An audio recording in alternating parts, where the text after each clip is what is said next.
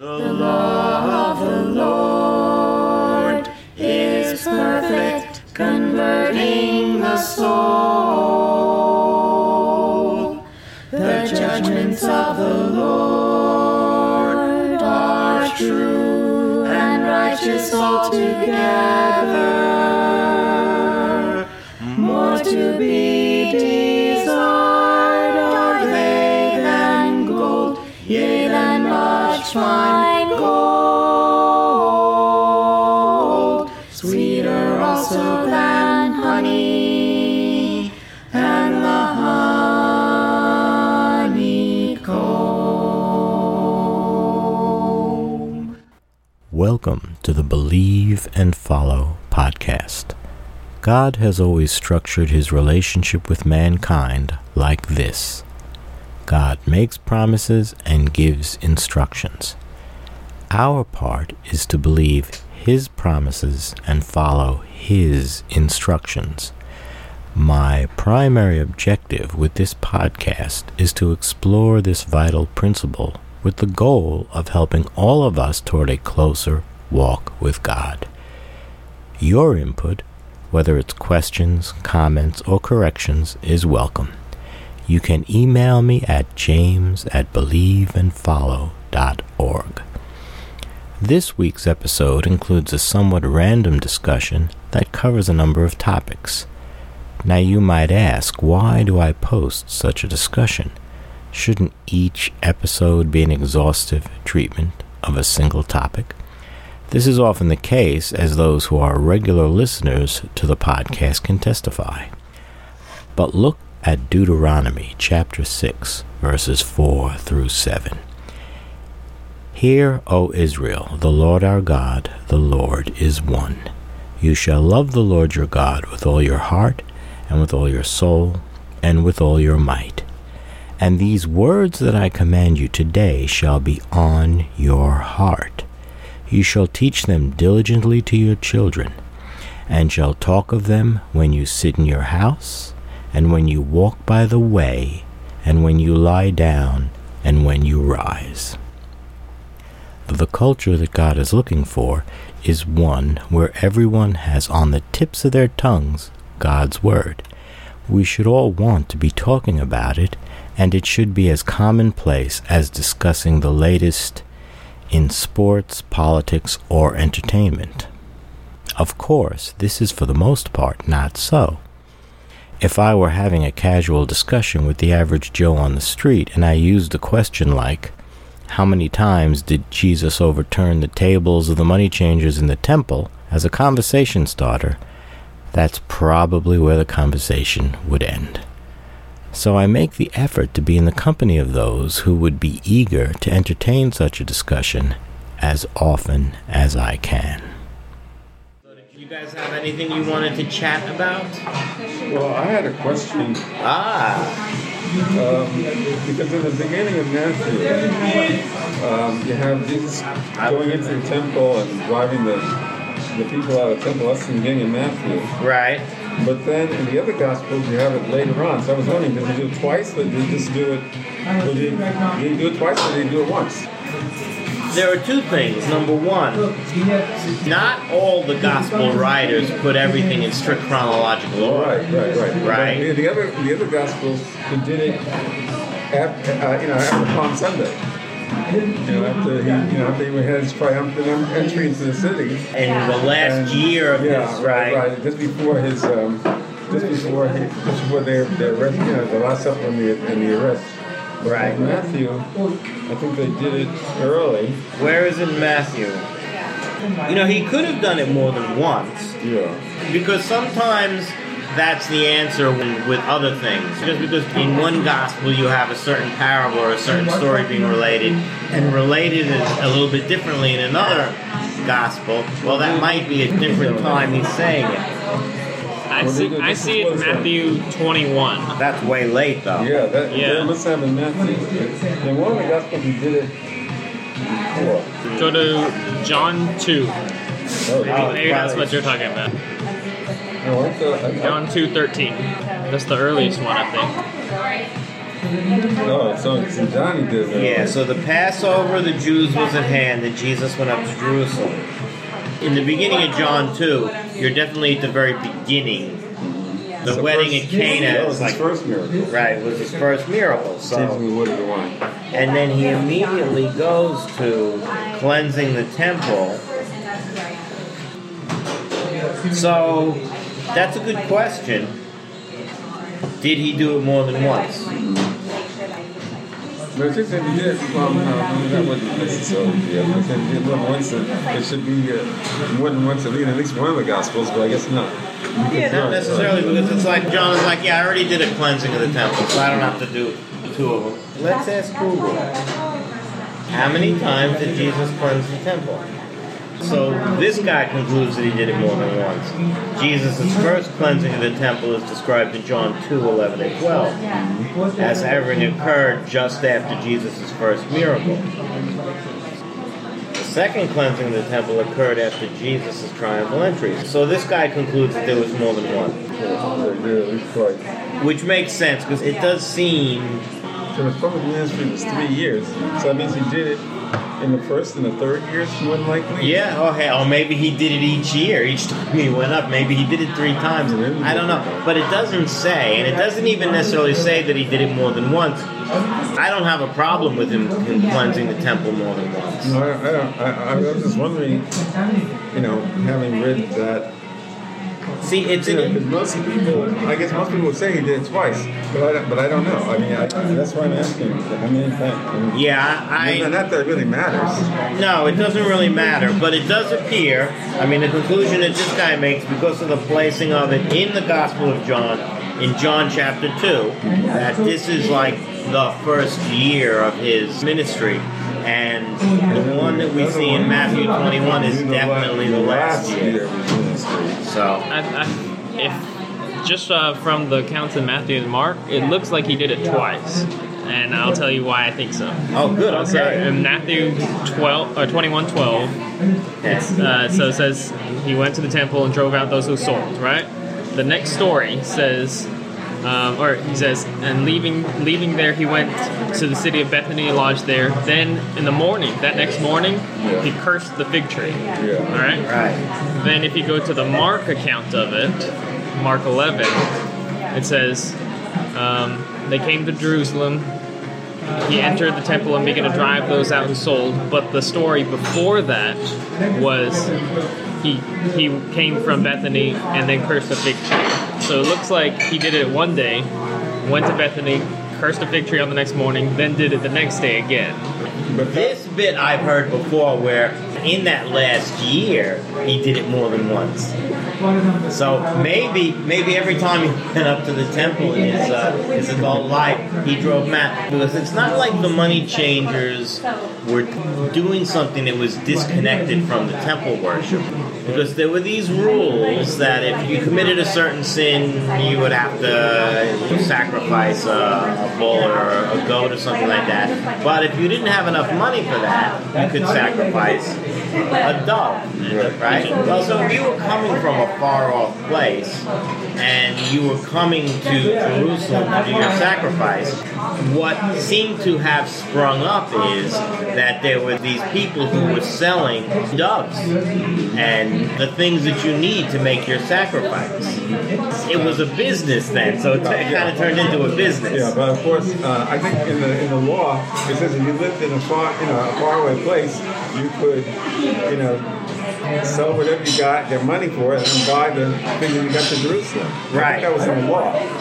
Right, and there's no prohibition against actually buying the thing, but I guess Jesus objected to just the whole. Right. But I don't think he did twice as many. I think that what happened is these stories, they're in different order in all the Gospels. Exactly. So maybe the cursing of the fig tree was, it could have been either before or after. Yeah, it could have been. Right. Either before or after. So in one Gospel they put it before, and one Gospel they put it after. Right. But if you look at the like I various said, stories, they're not. The various stories are in different order in all the Gospels. Right, and sometimes the So explanation is that's there. why I would think that he only did it once because of the fact that the stories are, they're not in the same order in all. And, each Gospel has all the stories in different orders. Yeah. So therefore, the cleansing in the temple story could be in one Gospel early and the other 3 Gospels late, or Right, they were not. That's why I'm thinking that even though a lot of people think he did it twice, that he might have only done it once, but then he could have done it twice, but he could have done it 3 times. Right. So we don't know. Right, we don't and know. They were not so concerned with laying things out in a chronological order because sometimes they lump things together topically. Right. And also maybe some of the things that he said at different times in different places. Right, exactly. And he could have said them more than once. Sure. He could have told the same parable a bunch of times. Right. He could have taught them to pray a couple of times. Right. But there's only in 2 Gospels that he taught them to pray. But But I guess each Gospel writer decided, what he would put in his Gospel. yeah, how they were going to organize it because the purpose. John stated his purpose. Does anybody know where that is? I think is it in the end? It's close to the end, right? Actually, he makes a similar statement twice. Yeah, there we go. John chapter 20, verse 30. Hey, I remembered it right because I was thinking John 20, 30, isn't it? Now, Jesus did many other signs in the presence of the disciples, which are not written in this book. But these are written so that you may believe that Jesus is the Christ, the Son of God, and that by believing you may have life in his name. So that's the purpose of the book of John's Gospel. So chronology is not necessarily the top thing on his mind. Now Luke says in the beginning of his Gospel, Luke chapter 1 verse 1, inasmuch as many have undertaken to compile a narrative of the things that have been accomplished among us, just as those who from the beginning were eyewitnesses and ministers of the word have delivered them to us. Because remember, Luke was not an apostle. Right? Luke came on the scene a little bit later. We see in the book of Acts. It seemed good to me also, having followed all things closely for some time past, to write an orderly account for you, most excellent Theophilus, that you may have certainty concerning the things you have been taught. He says, I'm going to write you an orderly account, and he does say that some have undertaken to compile a narrative, and narrative seems to imply a chronological. But still, basically, he wants to put things in an order, and who knows what kind of an order he would put them in. Now, Luke's have it in the book of Acts. Acts is pretty much chronological. It begins with them in Jerusalem at Christ's ascension and just follows the events in Jerusalem and then follows the missionary journeys of Paul. First Peter going to see Cornelius, and then after Peter does the Cornelius thing, then the focus of Acts switches to Paul's missionary journeys, and that's pretty much the rest of the book. But it's pretty much in chronological order, and it's actually helpful to understand certain things if you view Acts as chronological. But there are many Old Testament, and we've already discussed this before, there are many Old Testament books that are not exactly chronological, and there are some times where the same events are recorded twice, the 2 creation accounts. Does not mean that Genesis 2 happened right after Genesis 1. But that's a good question. Often people refer to it as the cleansing of the temple. So the people who at least refer to it that way, at least their thinking was he only did it once. But who knows? Who knows? It doesn't specifically say. And there's no reason to think that there would be a problem if he didn't. Oh, one other thing I was thinking about in connection with the 2 genealogies, and that is that Mary Mary was a kinswoman of Elizabeth. So it would seem that it's at least possible that she's got some ties to the tribe of Levi. Yeah, at least somewhere in her family. They could have been cousins or something like that. Because we did this before. Right. But the fact that Zechariah and Elizabeth were definitely in the tribe of Levi. They were definitely in the tribe of Levi. Yes. But then when it comes to Mary, I think that the gospel writer chose not to say from what tribe she was. I think You think it's on purpose? Well, it's on purpose. And then when the angel speaks to Mary, he speaks about Jesus as being the son of David, but he doesn't necessarily say that it's because you're the son of David, that he's the son of David. It doesn't make any sort of connection. Right. It just points out that he was a virgin. That's the only thing. That it does. Clearly, the gospel writers understood him to be from the tribe of Judah, and Joseph's lineage is through the tribe of Judah for sure. Both genealogies come from the tribe of Judah. Of Judah, right. And like I said before, I don't think that one is Mary and one is Joseph. Yeah, right. I just think that they skip different generations. Yeah. Same genealogy, they just skip generations, because they often did. Yeah. Skip generations. Yeah, and it's possible that he had more than maybe there were more than two sons of David that were his ancestors. Because apparently Nathan was and Solomon was, but David had many sons.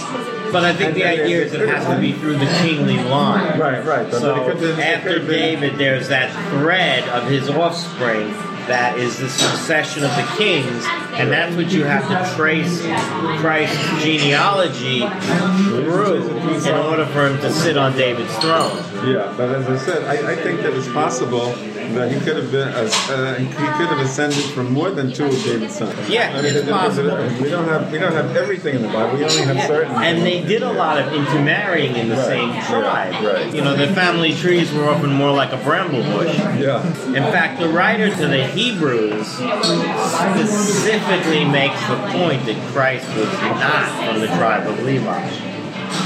Right? Because if Jesus was to be a great high priest over us, then that would mean a changing of the priesthood. It's no longer the Levitical priesthood now. Yeah, but he could have descended also to that tribe also.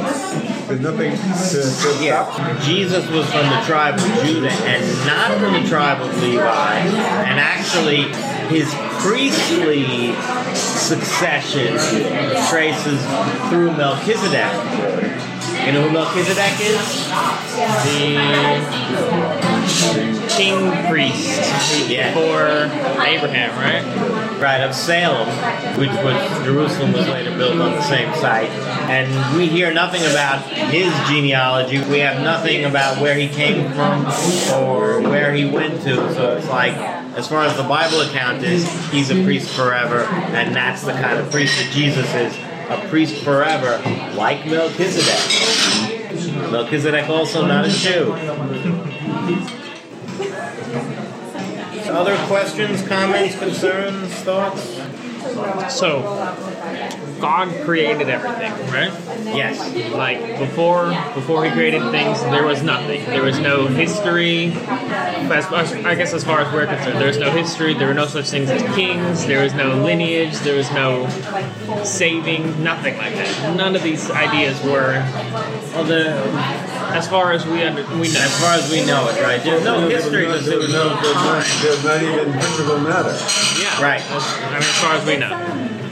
Or at least as far as he's told us. There was nothing physical. Nothing physical. But the physical world was created when, in the beginning, that's when the physical world was created. God created the heavens and the earth. But God existed prior to that, and you also get the idea that other spiritual beings also exist. Right. God refers to himself in the plural. And people who are Trinitarians will say that must be Father, Son, and the Spirit. But it could have been more, too. The us could have been, who knows? Anyway, but I'm getting off your question because let's hear. I can extrapolate wildly. What's your question? So then,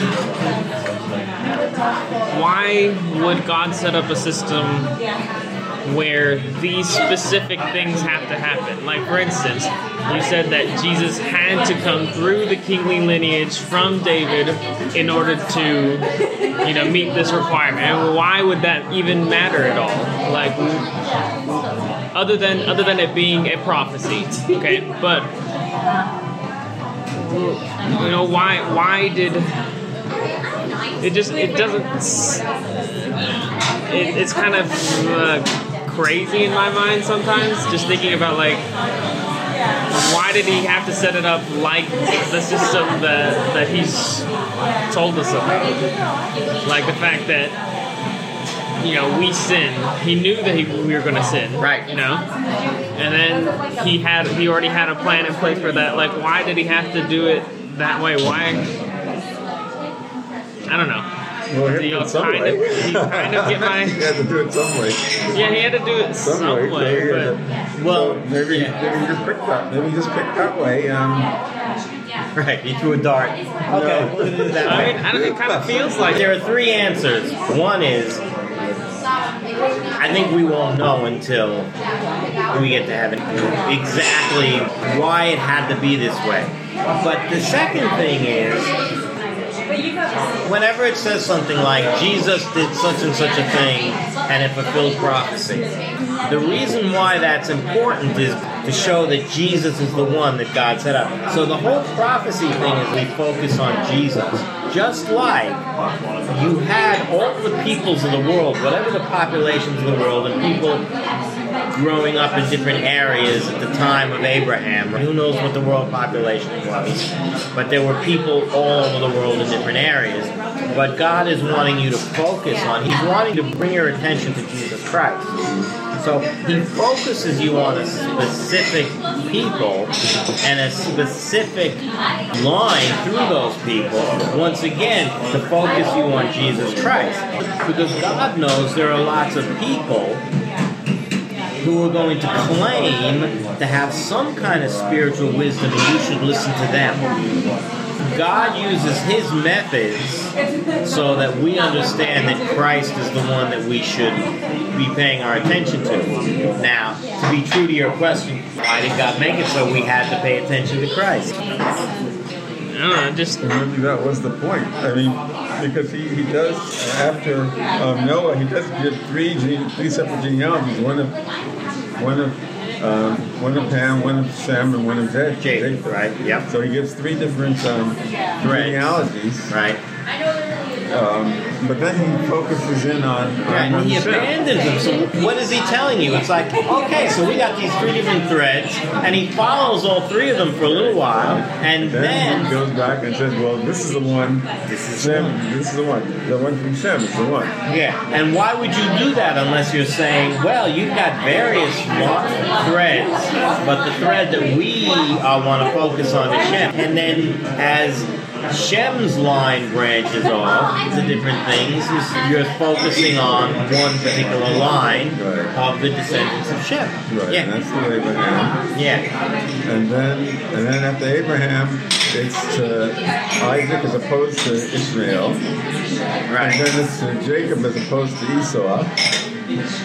Right. Jacob I love, but Esau I hated. Right. Yeah. Both of them, Isaac and Jacob, were not technically the firstborn of their fathers. Right. And that's God making a point that my reckoning is not according to the flesh. If it was, then it would be the firstborn. The lineage would be... yeah. So anyway, continue your point. Yeah. Yeah, and then in that case, I don't know. Yeah, and then after that, it's through Judah, right? As opposed to Joseph. Joseph was the favorite son of Jacob. Israel, right? Jacob/Israel, right? Joseph was the favorite son, and he seemed to be the most of all the sons. He seemed to be the most spiritual of them. of the sons. He was more spiritual than certainly more spiritual than Judah. Joseph. Yeah, Joseph was. Yeah. Because Judah had that thing with Tamar, where he wanted to go into a prostitute, and so Tamar pretended to be the prostitute so that the line would go that way. So he didn't seem to be that spiritual. Well, yeah, but once again, God chooses who He chooses. Right, He doesn't necessarily choose somebody because they're the most spiritual choice. Right. He chooses for whatever reason He chooses. Right. And that's an important point. Even though the first king was of the tribe of Joseph, was of the descendant of Joseph, Saul. He was a Benjamite. He was from the tribe of Benjamin. Oh, from Benjamin. So it wasn't Joseph. It was Joseph. Well, it was from Rachel as opposed to Leah. I guess that's the point I was saying. Oh, right. Rachel's two sons. Rachel was the favorite wife. Right. And so the first king of Israel was from the favorite wife. Right. But then the ultimate one was from the least favorite wife, the lesser favorite wife. Right. Because she had 6 sons. Leah had 6 sons. Right, so and there may be a lesson in that, but God does not judge on the surface or how you would assume things would go. Right. But and He often does things in a way that's a little bit different from the way you think that they would go. Good. Just like when Samuel came to Jesse's house to pick who the next king was going to be, to anoint the next king, and Jesse pulls out Every single son. all his sons and says, "No, it's not the one. You got to have another one hiding somewhere." And they didn't even think that David was probably the youngest. Yeah, he was the youngest. And they weren't even thinking that he would be the one. And it turned out he was. And then God says, don't judge by appearances, don't judge by what's on the surface. Because God goes by what's in the heart. Right. Not by the outward appearance. Right. So why did God do it the way He did? I realize Why there's did not God a good answer that we'll probably figure out, No. but it's just, Why? it's sometimes confounding to me. If you're God, why create anybody? Because it seems like creating people is just a headache. I don't know. I get the impression that He created everybody because of the thing of Lucifer. You know, Lucifer rebelled, Failure of Lucifer. and then and after that was when He created mankind. And in fact, I think I heard a sermon. You don't know that for sure because there's nothing in the Bible about Satan and his angels' rebellion as far as time's concerned. It happened. So, yeah, it could have happened. In the beginning, God created the heavens and the earth. And during that period of time, and time, I'm making air quotes here, time is a relative thing, so who knows? So we had plenty of time for the rebellion of Satan to happen, maybe even before mankind came on the scene. We don't know. But it could have been before God created the heavens and the earth. Yeah, it could have been before. And that's what I often thought. Satan was a spiritual being. Yes. Not a physical being. He's a spiritual being. So he could have created all the spiritual beings before He created the heavens and the earth, or maybe He created some of the spiritual beings after. I don't know. Yeah. I mean, He's God. He can do whatever He wants. But the point for us is, let's not base any teachings on inferences that aren't sound. Right. So we don't know. We just know the thing that we know about Satan is that he rebelled. Right. Satan did not keep his assigned position. His position of authority is the way Jude. Could it be that the mankind? I mean, is there a possibility that mankind was created to in some way replace Lucifer?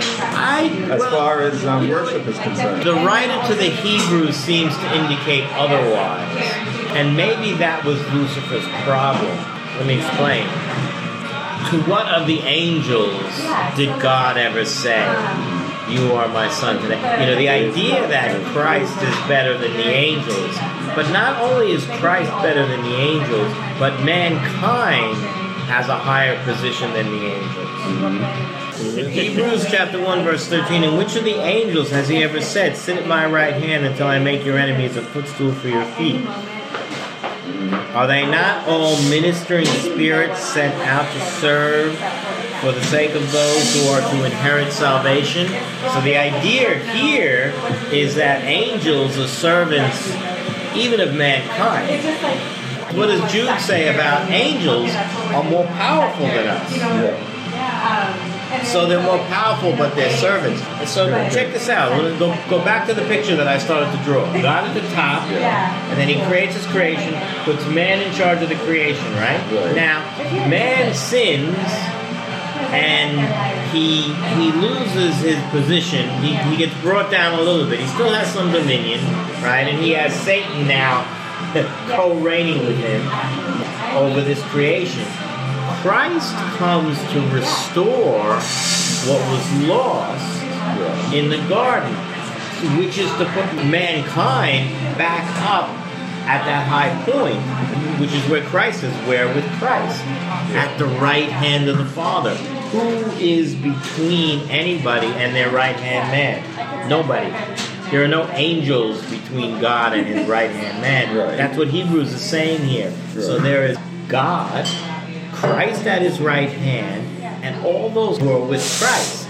And the angels, as far as the hierarchy, are below them. Yeah. Even though the angels are more powerful beings. So that might be the divine order that Satan was objecting to. Oh yeah, God, you're going to make me servant to those human beings? I'll show you what I can do to them. And then he does it. And sure enough, he gets elevated up to a higher point and doesn't get knocked back down again until we see it in terms of time, but it's certainly not true. But Jesus restored the divine order, where Satan is now bound and kept in dark dungeons for that final judgment, because nobody gets judged until Judgment Day, which for us is in a place and time, even though for God, not so. But I get the impression that Satan rebelled because he wanted God's position, not because. Well, he wanted God's position. He didn't. So in other words, it had nothing to do. It really had nothing to do with man. Well, maybe yes, maybe no. But the point is, he didn't want to keep his position. Right. To man, to us, from our vantage point, he wanted to put himself in a position that was above God. Because, above God. Because Satan said, obey me, and not that God fellow. Yeah, but he wanted a position higher than God. Right, higher than God, right. And so, from our vantage point, higher than God, yes. Well, maybe even from his vantage point, because maybe before the world was created, he could have wanted that position. Yeah, absolutely true. And it could have all happened before creation. Yeah, it could have been because of that God created the physical universe and man and put him in that higher position. Maybe. I just have a hard time with thinking that creation is a response to evil. Because when God created it was all very good. Yeah. And of course God knew. God always has a response to evil. Yeah. So that could have been a response to evil also. Yeah, could be. I can't argue with that line because Scripture doesn't tell us. Yeah. So, all we can say is that Satan didn't want to keep his rightful place. He wanted a position higher. He wanted God's position. He wanted whatever position God had, Satan wanted it. Right. And Lucifer wanted it. Right. But Jeremy makes a good point. So God knew all this was going to happen. So why did he set it that way in the first place? So, but here's another answer to that. Why did he create Lucifer in the first place? He knew he was going to rebel. Yeah. Or exactly. Yeah. Well, why did he bother? But here's the thing, though. If you're going to have people that love you and obey you, they kind of have to be contrasted with people that don't love you and don't obey you. Because What does God want from us? He wants us to believe His promise and follow His instructions. He wants us to love Him, right? If you love me, you'll obey my commandments. Yeah, but He wanted all the angels to love Him, and He wanted certain ones decided not to. He wants all the human beings to love Him, Right. and most of the human beings don't. But most of the angels do. So, because Lucifer only took 1/3. Yeah. So the 2/3 went with God, and then 1/3 didn't. Where do you get that 1/3, 2/3 thing? The dragon in Revelation. Oh yeah, but that might be symbolic. But whatever percentage it was, there was a certain percentage that went with God, and a certain percentage that went against God. Right. But here's what that question smacks of. If I were God, I would have done things differently. Yeah. I think I would have done a better job. And listen, God, here's where you went wrong. Listen to me. We'll do it my way. And of course, God wouldn't hear any of that. That's like Job, right? That's like Job. Hey, if God were here right now, I'd have a thing or two to tell him. You know? And God said, well, where were you when I did this? And where were you when I did that? And where Job were you? had nothing to say. Because Job would be like, why did I have to suffer? Why did I not only have to suffer the loss of my family and the loss of my wealth and my possessions and everything like that, but I also had to suffer having these 3 useless friends. Not to mention the useless wife. Yeah. So that's a similar question. And God would say the same thing to you that He would say to Job. Yeah. He'd be like, yeah, you really need to shut up. Yeah, something I kind of have to remind myself a lot is, like, so Job, by all accounts, before he was tempted by Satan, he was an upstanding guy, right? I mean, Really God protected him because of God protected him because he's found favor in God's eyes, right? Yeah. And then these things happen, and Job's like, I thought I was a good person. Why would you test me like this, God? Why? I'm good, basically. Right. But when you compare, no matter how good he was, it's a finite number. It's a finite level. When you compare it to an infinitely, everything God. Job still needed work because God was, I got an issue with you. And God's still doing it to us. Yeah, even with us. The biggest reason why He did that to Job is to bless succeeding generations, because we have the example of that to teach us. At the end, Job's, how did Paul put it? Light and momentary sufferings. Because in the end, he was going to pass away, and if he stood firm to the end, which it appears like he did. So then, after that, God's going to say, so, it was okay, I did that, right? And it's like, yeah, of course it was okay. And then with us, the same thing, because if we didn't have any trials and tribulations and whatever, then how would our allegiance to God be? Our allegiance to God is also tested. Right, exactly. And when God speaks to Job out of the storm, He doesn't start off with, sorry I had to afflict you, Job. There's not an ounce of apologeticness to his approach. It's like, if I decide this is what's going to happen to you, this is what's going to happen, and it's right. Because I'm God. So you got something to say? Now's your chance. So we have thoughts like, wait a second now, couldn't have this been done a better way? Wasn't there a more efficient way of handling this whole creation business? God would be the same way to us as He would be to Job. Of course not. I'm God. Who are you? Wait a second now. So the clay says to the potter, don't you want to make this vessel a little differently? That's how God would react to those kind of thoughts. So on the one hand, I get it because I've had those exact same thoughts. On the other hand, it does kind of like smack a little bit of like, maybe God didn't do such a good job. Because if He had done a better job, maybe there wouldn't be all this suffering and pain and heartache in this world. I mean, I guess you have to do it that way in order to give people the choice of, do you want to follow God or do you want to follow yourself? Right. Because when Jesus came, that's what He did. What did He say to the people that He met that were interested in Him? He said, come follow me. He also said, repent because the kingdom of heaven. When John the Baptist came and then Jesus came and echoing the same thing, repent for the kingdom of heaven is at hand. that's a call to action. That's doing something. Well, stop whatever you're doing and come follow God. So you do have the choice, and they all made that choice. That's kind of what it's all about. Yeah, well, I questioned God at one point because I said, "Why do you make me this way?" Because here I do something wrong, and I got to come to you and ask for forgiveness. And I do something else wrong, and I got to come ask you forgiveness. And I do something else wrong, and I got to come here, and I got to keep on doing this. Why did you make me that way? Why couldn't I? Why can't at some point I just go your way and not have And this? it no longer be a problem. And, yeah, but that's not what he made me. Everybody has their cross that they have to bear. Everybody has their thorn in the flesh. Everybody has their thing that's a challenge to them, and it might be a challenge to them their entire life. Yeah. In the end, God's going to judge whether or not you tried hard enough to not do the thing or things that He instructed us not to do. I don't know. I'm not too. I don't know, because it seems to me that I'm forever doing something wrong.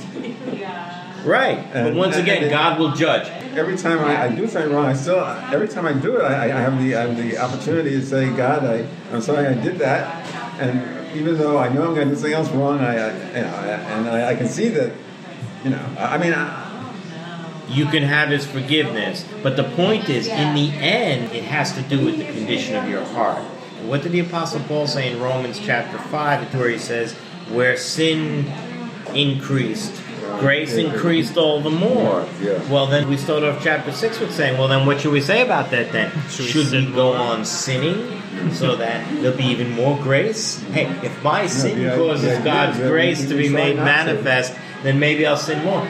No, we should consider ourselves dead to the sin. So whatever the sin was, that after repenting we now realize we shouldn't do, we should consider ourselves dead to it. So our objective should always be not to sin anymore. Even though that's our objective, it doesn't work. It doesn't seem to work out. It doesn't seem to work out that way, and that's why God will judge in the end. Like, I can't judge. I can't say if I see you committing the same sin today that you were committing 50 years ago, if I knew you 50 years ago, right? Mm-hmm. And I might say, I don't know. It looks to me like you're not trying hard enough to be faithful. Mm-hmm. Once again, who cares what you, and you can turn to me and say, who cares what you think? You're going to have your own problems.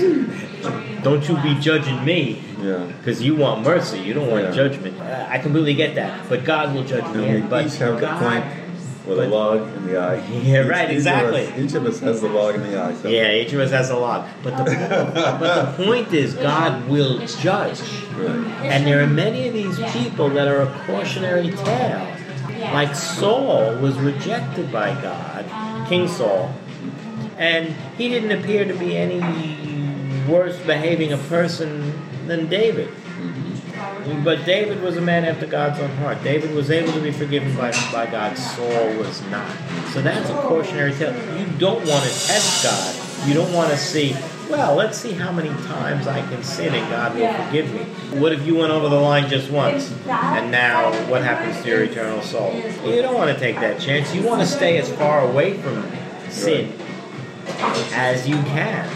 Once you decide to repent, be baptized, following the apostles' teaching, then you want to stay away from the sins. That means if you're... There are two main sins, not loving God and not loving your neighbor. Those are the two main... Yeah, they're all derived out of that. That's correct. Yeah. They're all derived out of that. The thing about it is, I mean, you're trying to love your neighbor, but then there are some of your neighbors that you just can't just can't love. Yeah, that's also really right, and sometimes you just got to keep away from them.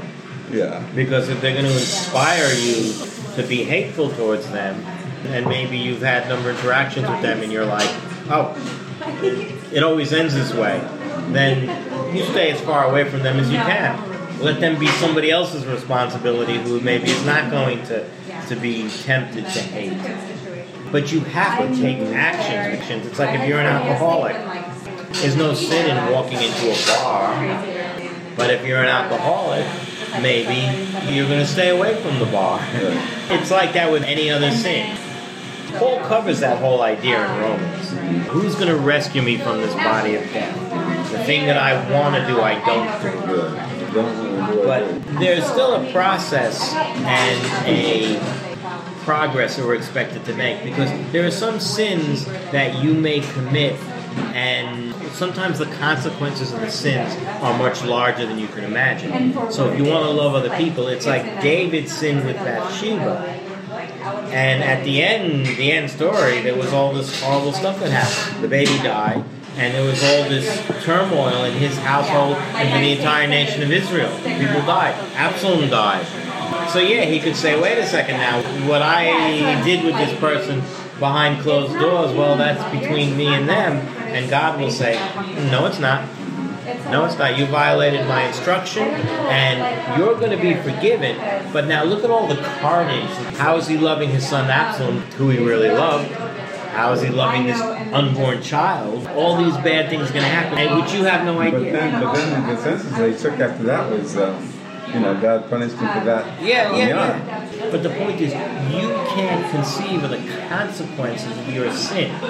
So even if there's some sin and you're like, well, this is not such a big deal, you don't know. It's just like even the stupid fruit of the tree of the knowledge of good and evil. You get the idea from that reading. They didn't have a clue of what the consequences were of what they did, but the consequences were huge. David didn't have a clue of the consequences that God was going to pronounce on his sin with Bathsheba, or any of the other sins that he did for that matter either. But the consequences of those sins are resonating even today. The cautionary tale is that, so whatever it is you do, if you realize something is a sin, do your very best to stay as far away from it as you can. Because if not, then you're not loving God because you're not obeying his instructions, one. And two, you're not loving your fellow man because you have no idea what the consequence is going to be on somebody else as a result of your sin that they had nothing to do with. Anyway, that's the end of the sermon. Back in Deuteronomy chapter 6, look at verses 1 through 3. Now this is the commandment, the statutes and the rules that the Lord your God commanded me to teach you, that you may do them in the land to which you are going over to possess it, that you may fear the Lord your God, you and your son and your son's son, by keeping all his statutes and his commandments, which I command you, all the days of your life, and that your days may be long. Hear therefore, O Israel, and be careful to do them, that it may go well with you, and that you may multiply greatly, as the Lord, the God of your fathers, has promised you, in a land flowing with milk and honey. This is as true for us today as it was for the nation of Israel way back then. We have no way of knowing what the actual consequences are in this life for us and our loved ones if we ignore God's instruction. But God does tell us what the eternal consequences will be. Therefore, we should be careful to understand and follow God's instructions. This should be more important to us than the World Series or the latest antics of our elected officials. And so more of our everyday conversation should be about God. So if you see me walking down the street or on the subway, feel free to strike up a Bible conversation. Let's see if we can begin to bring our own behavior in line with God's instruction, and then hopefully influence others. If you have any questions, or even if you disagree with any of this, feel free to email me at james@believeandfollow.org. Till next time, goodbye and God bless. The law of the Lord is perfect, converting the soul. The judgments of the Lord are true and righteous altogether. More to be desired are they than gold, yea, than much fine